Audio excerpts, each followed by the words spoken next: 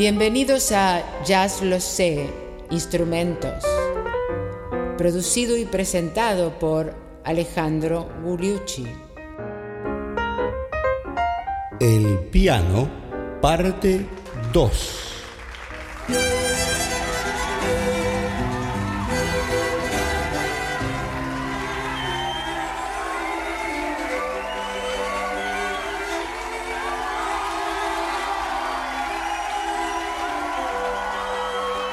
¿Qué tal, amigos? Bienvenidos al episodio 42 de Jazz Lo Sé, Instrumentos, uno de los suplementos de Jazz Lo Sé, tu podcast de jazz en español, junto con Jazz Lo Sé Standards. Y hoy estamos presentando el segundo episodio en lo que tiene que ver con el piano de jazz.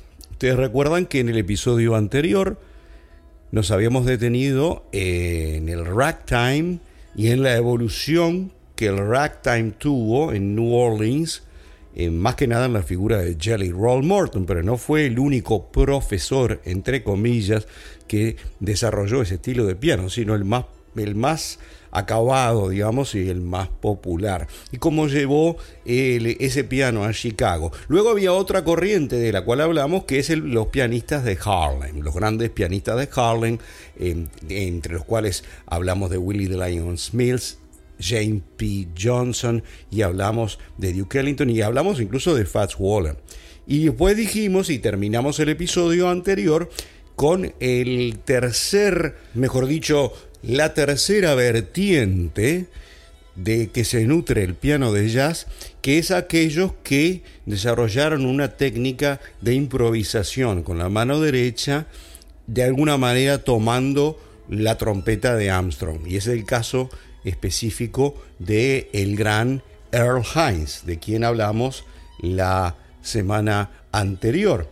Y dijimos que de esa escuela, de esa tercera escuela, había muchos pianistas para destacar y que íbamos a hablar de muchos de ellos, y lo vamos a hacer en el episodio de hoy. Vamos a hablar de esa línea de piano y, entre otros, detenernos en Mary Lou Williams, en Teddy Wilson. No vamos a hablar demasiado de Nat King Cole aquí, pero vamos a hablar también de el gran Art Tatum y muchos otros. Eso y mucho más en el episodio de hoy. ¿Vamos a ello?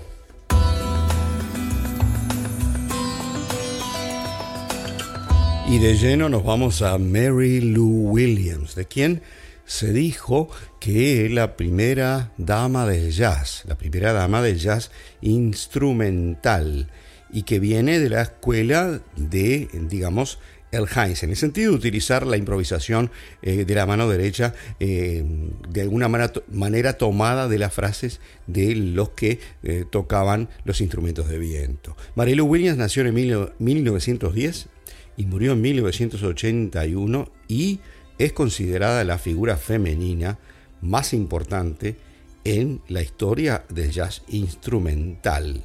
Una pianista negra que empezó a tocar por allá por el 1927 el blues y el boogie boogie de Kansas City, y fue arregladora, hizo arreglos para la banda de Andy Kerr, para la banda de Benny Goodman y para la banda de Duke Ellington, nada menos.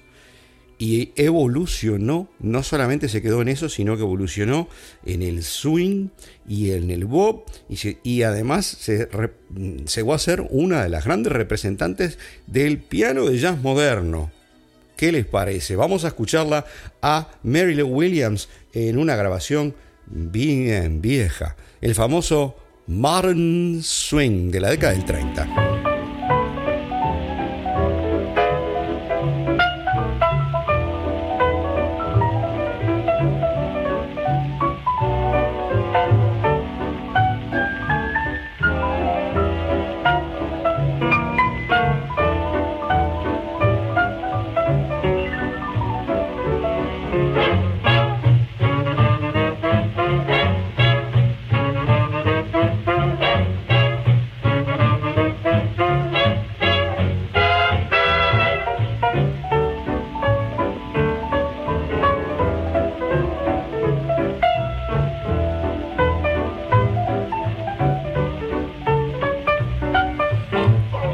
El estilo de Mary Lou Williams, la primera dama del jazz instrumental, allá por la década del 30. Entonces ahora les propongo irnos 4 décadas más para adelante y ya prácticamente hacia el final de su vida escucharla en otro estándar, el St. Louis Blues, pero en 1978, para que vean la modernidad que había adquirido en su toque del piano.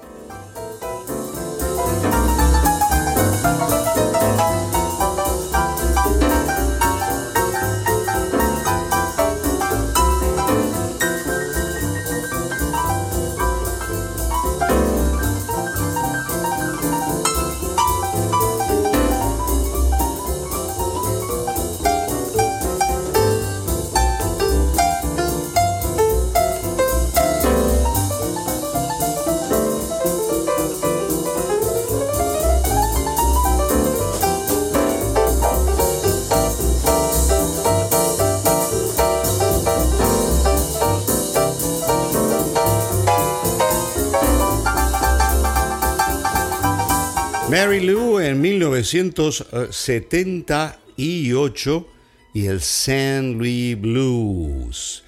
¿Saben qué? Debido a que evolucionó tanto y tomó de tantos estilos y logró manejarlos todos, algunos dijeron en un determinado momento que ella no tenía estilo propio. Y esto fue lo que le respondió, comillas.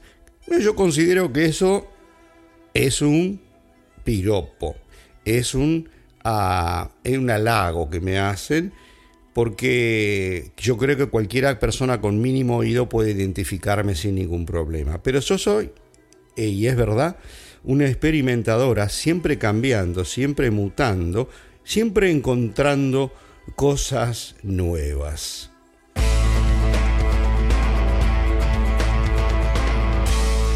Y vamos a otra grabación moderna de Mary Lou Williams, y ahora el clásico Caravan de Juan Tisol, de la orquesta de Duke Ellington, nada menos que el gran baterista Roy Haynes. Caravan.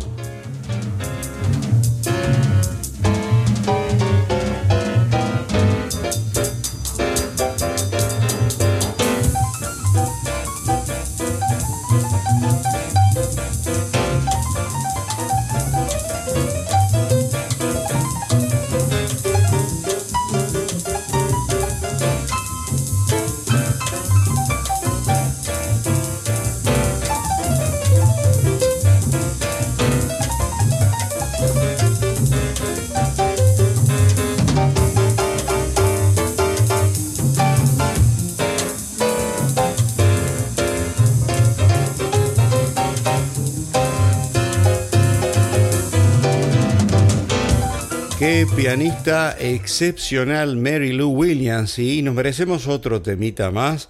Nos vamos con el Bag Blues. Bag, ustedes se acuerdan, le decían a Milt Jackson, el gran vibrafonista negro del Modern Jazz Quartet, porque tenía unas grandes ojeras que en inglés se llaman bolsas o bags. Bags Blues, Mary Lou Williams.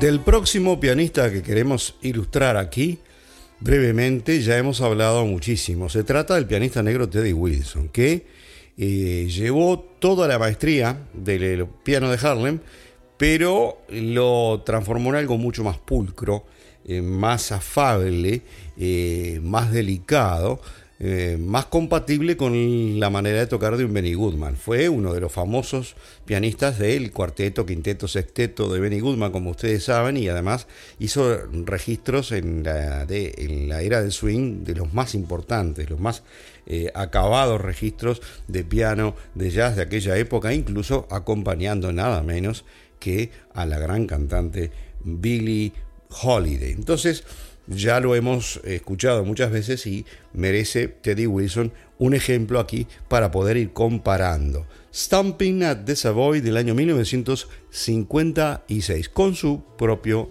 grupo.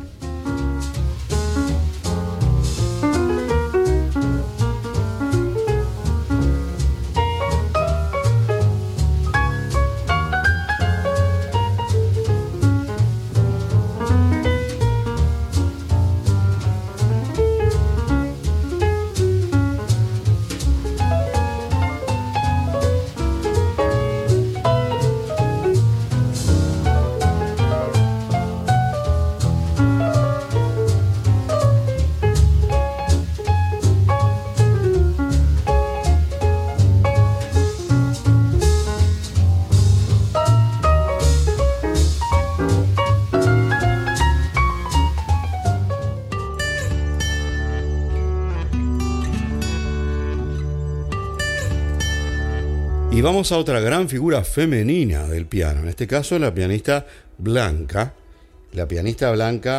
Marian McParland, que en realidad no se llamaba así, sino que ese era el nombre del marido, Jimmy McParland, un gran trompetista blanco. ¿Se acuerdan del jazz tradicional? Y ella había nacido en Inglaterra, o sea, es angloamericana. En 1918 murió en 2013 aquí en Estados Unidos, y como dijimos, es una pianista excepcional que además tenía un programa educativo. Yo lo escuchaba hace años, hasta que ella desapareció. Desde el año 78 al año 2011 tenía en la radio pública americana, tenía el programa de jazz de piano, una cultura impresionante la mujer, y una manera de tocar el piano que había tomado lo de Teddy Wilson con esa fineza y lo había trasladado un poco hacia lo que es el jazz moderno de la corriente principal, Marian McParland. Tenemos tiempo para un ejemplo.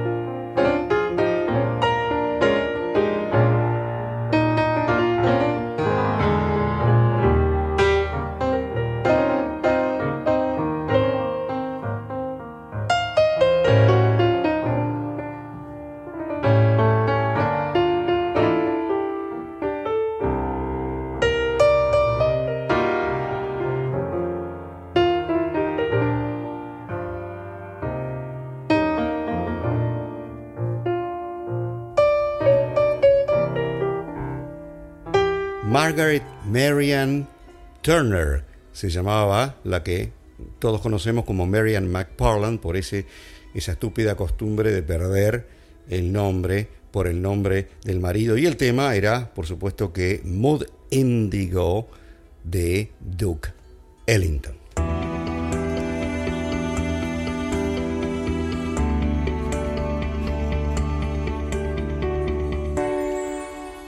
Yo solo soy un pianista, pero hoy Dios está en la casa. ¿Se acuerdan quién dijo eso y en qué circunstancias? Fats Waller, uno de los más grandes pianistas de todas las épocas, hablando de Art Tatum, una vez que estaba tocando en un bar y aparece Art Tatum en la puerta. Art Tatum ya es una gloria del jazz, un virtuoso excepcional de quien hemos hablado, hemos dedicado programas enteros, y ahora simplemente lo ponemos en el contexto de los años 40, 50, donde fue el momento en que se lució más, sobre todo con las grabaciones de Norman Granz, que lo grababa, prendía los grabadores y lo hacía tocar lo que quisiera, y por suerte tenemos esas grabaciones como ya hemos visto. Art Tatum tocaba también que la gente pensaba que tenía 12 dedos, los arpegios y las dos manos, los contrapuntos entre las dos manos, algo increíble, con la técnica prácticamente la misma técnica de de Rubinstein, y los pianistas que dominaban todo lo que fue el piano europeo del siglo XIX, lo venían a escuchar. Vamos a escuchar un ejemplo de Art Tatum.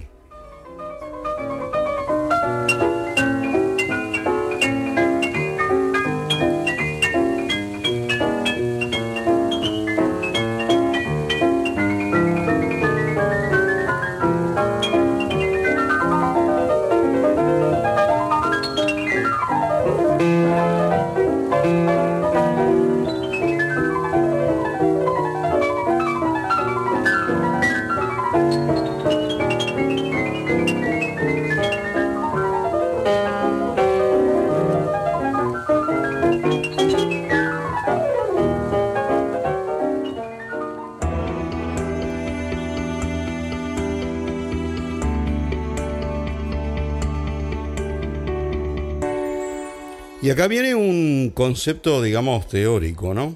De Art Tatum viene la absoluta maestría en el teclado, con las dos manos. Y por el otro lado, la evolución contraria es la de, como dijimos en el episodio anterior, la de Bud Powell. Bud Powell, que inventó el piano prácticamente de bebop y que se basaba más que nada en el uso de la mano derecha para las improvisaciones que se parecían a las improvisaciones de Charlie Parker o de Dizzy Gillespie. Entre esas dos extremos se mueve el fiel del péndulo o de la balanza en cuanto a los estilos del jazz. Bud Powell creó una escuela y los seguidores de Art Tatum fueron pocos por el virtuosismo de Art Tatum. Pero vamos a hablar de algunos. Por ejemplo, algunos de ellos que son importantes son Billy Taylor, Marcial Solal en Europa. No vamos a poner ejemplos aquí de él, pero vamos a trabajar un poco alguna cosa de Billy Taylor, ¿qué les parece? O, por ejemplo, de Hank Jones y, obviamente, Phineas Newborn y, más que nada, Oscar Peterson. Entonces, evolución de lo de Art Tatum la podemos ver, por ejemplo, en un Billy Taylor que nos va a hacer Caravan.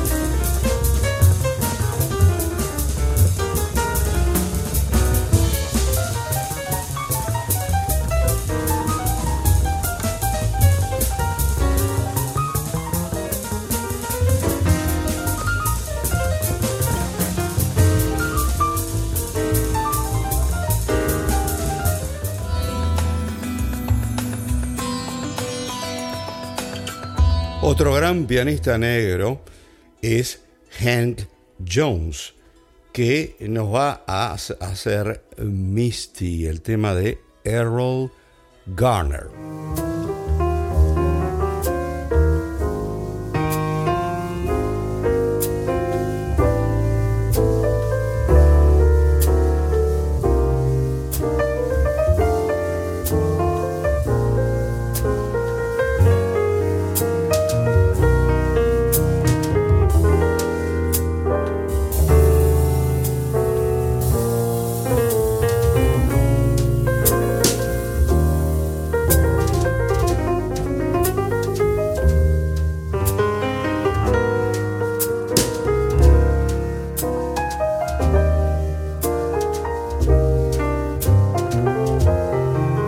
Hank Jones, que nació en el 18 y murió en el 2010, fue uno de los grandes pianistas con una estupenda y larguísima carrera, que además fue una familia, los Jones, estos tres, de impresionantes artistas del jazz, cada uno tan bueno como el otro en su ramo.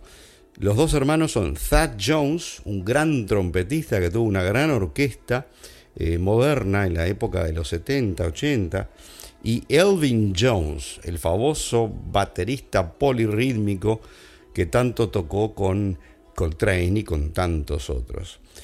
Thad Jones, Elvin Jones y Hank Jones, los tres hermanos Jones, estrellas del jazz.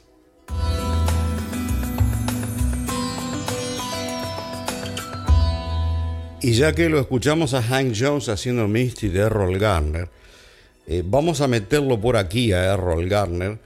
Ya hemos dedicado programas enteros, uno de los pianistas que a mí me gusta más, completamente idiosincrático, en realidad no haciendo jazz tradicional, melódico, pero con un estilo increíble y un autodidacta y uno de aquellos que no sabía leer y se jactaba de ello. Una vez le preguntaron cómo puede ser que toques el piano si no podés leer, y entonces él les dijo: ¿sabes qué? La gente no te escucha leer, te escucha tocar.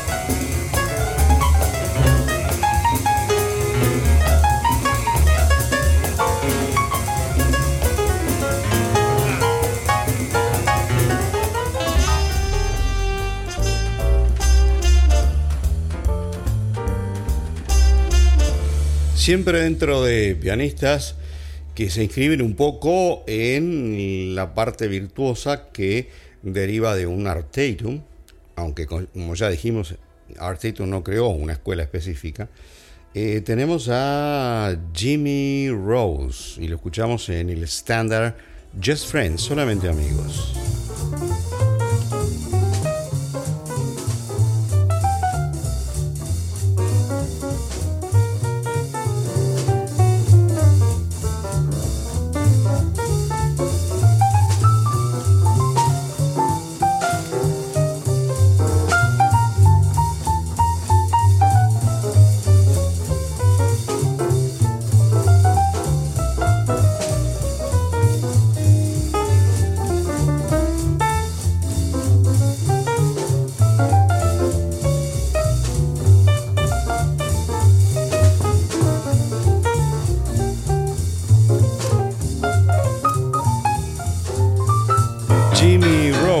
Uno de los grandes pianistas blancos, nacido en Washington, el estado, en 1918 y muerto aquí en California, en Burbank, en 1996. Exploró muchos de los estilos del jazz, incluyendo el cool y el swing.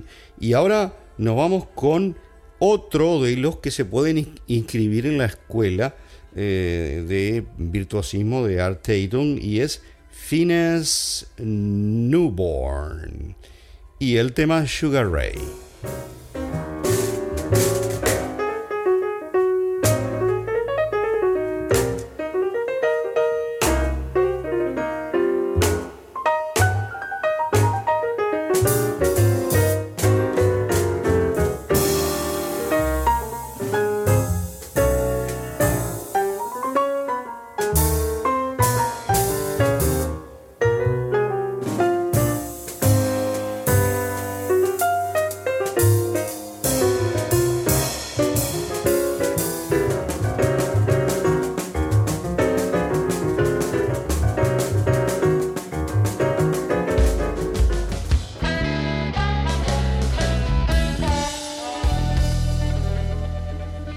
Y claro, llegamos a Oscar Peterson, que digamos sería como lo que viene después de Art Tatum en virtuosismo, con una virilidad, una manera de tocar el blues, una manera de atacar ese piano, con arpegios a la Art Tatum.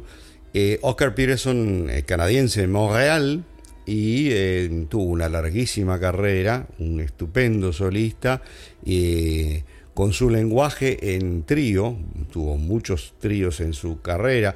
Uno de los más memorables, ¿se acuerdan? Es el que en el que estaban Ray Brown en el bajo y Air Bellies en la guitarra, por ejemplo. Otros tríos incluían baterista, por supuesto. Lo mismo que con Artatum, tuvimos programas enteros dedicados al piano y dedicado a Oscar Peterson. Aquí vamos a dejar nada más que un tema. Vamos a volver a ese tema tan bueno, a Just Friends, que recién escuchamos por Jimmy Rose. Bueno, ahora por Oscar Peterson. Just Friends, solamente amigos.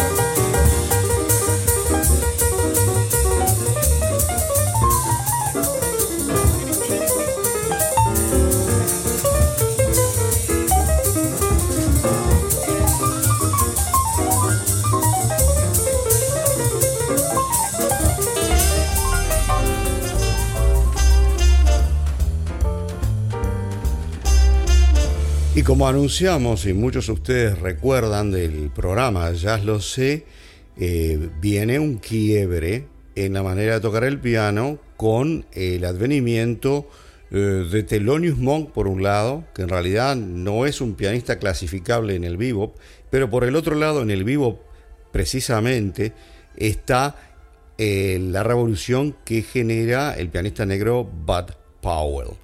En los inicios, en los 40, de lo que se dio a llamar el bebop, él transformó completamente la manera de tocar con un virtuosismo diferente al de Artatum, y con un esfuerzo en lo que se hace con la mano derecha, que imita un poco al tipo de fraseo, que no es un fraseo pianístico por excelencia, al tipo de fraseo, decía, de los instrumentos de viento. Una revolución Bud Powell, y por supuesto que creó escuela. Tuvimos programas enteros también, entonces aquí vamos a recordar el estilo de Bud Powell en el tema de la calle 52, precisamente. Bud Powell.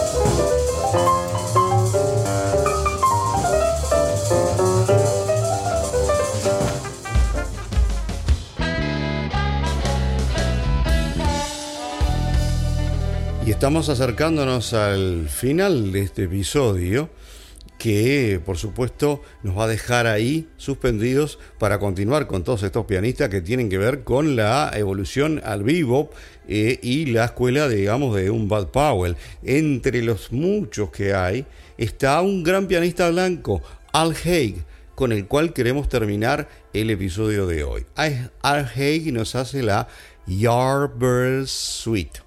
La suite, digamos, de Charlie Parker, ¿verdad?